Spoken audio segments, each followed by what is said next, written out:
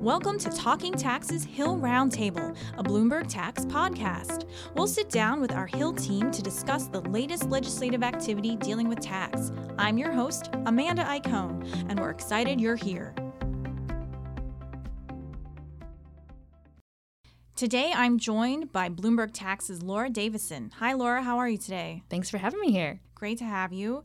So, walk us through what's been happening on the Hill. How are Democrats and Republicans talking about the tax law, especially, in terms of how it's playing out as the midterm elections near? So because the tax bill was basically the only thing that they really accomplished last year in terms of legislative achievements, Republicans and Democrats are both hoping to run on this in the midterms this fall. So for Republicans, they're really selling, look, this is, expanding the economy, creating jobs. People are seeing more in their paychecks.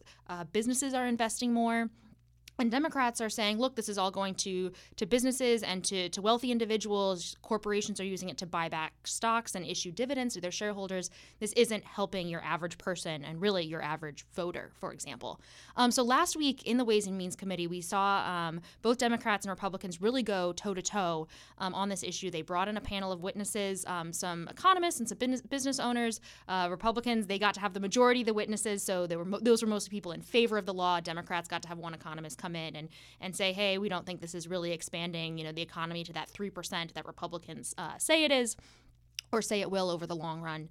And it was really interesting to see particularly the Democrats on what they were talking about because they have a chance of regaining control of the House this coming year. This is something that Republicans are very concerned about. Seeing, some of the special elections that have happened so far, a lot of the momentum has been behind the Democrats. And so they're kind of now eyeing, what could we do? What could we actually do if we have a majority in the House? So they're looking at things like reinstating the individual mandate, which was this tax on individuals if you didn't have health insurance.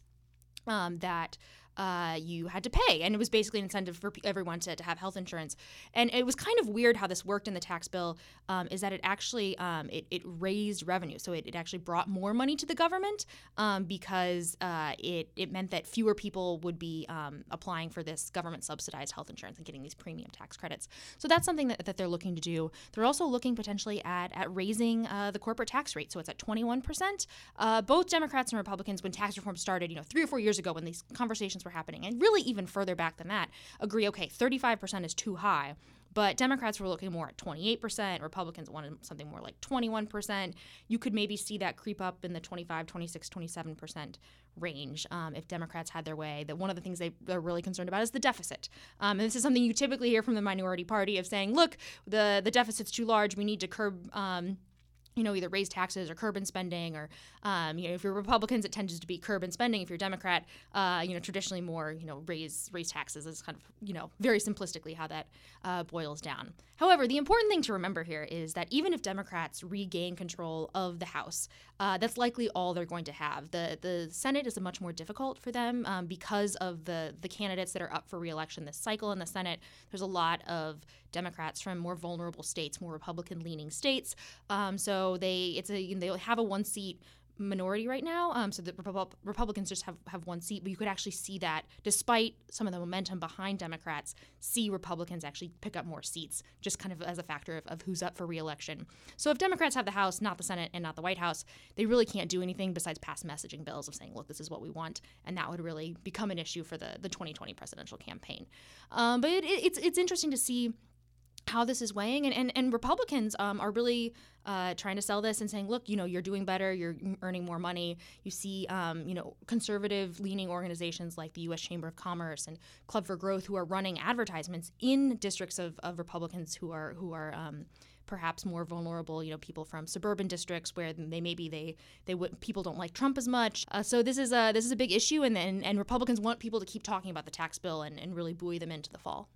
Also this week, appropriations bills are being taken up that would fund both the IRS and Treasury. Can you tell us what to expect from those discussions and what those funding bills might look like? Yeah. So this is we've returned at least a little bit towards more normal, the more normal appropriations process in Congress. So really, for the past several years, there's been a lot of short-term extensions of funding instead of doing the whole, coming up with all these. There's 12 different appropriation bills that fund all aspects of the government, and then passing each of those. There's ways that lawmakers can get around to fast track that, but at least right now, they're proceeding with the normal budgeting process. So in the House, we'll see them mark up the bill, which means that they're going to officially approve it in a subcommittee, which will then go to the committee, and then will go to the House floor. So there's still several steps ahead of it.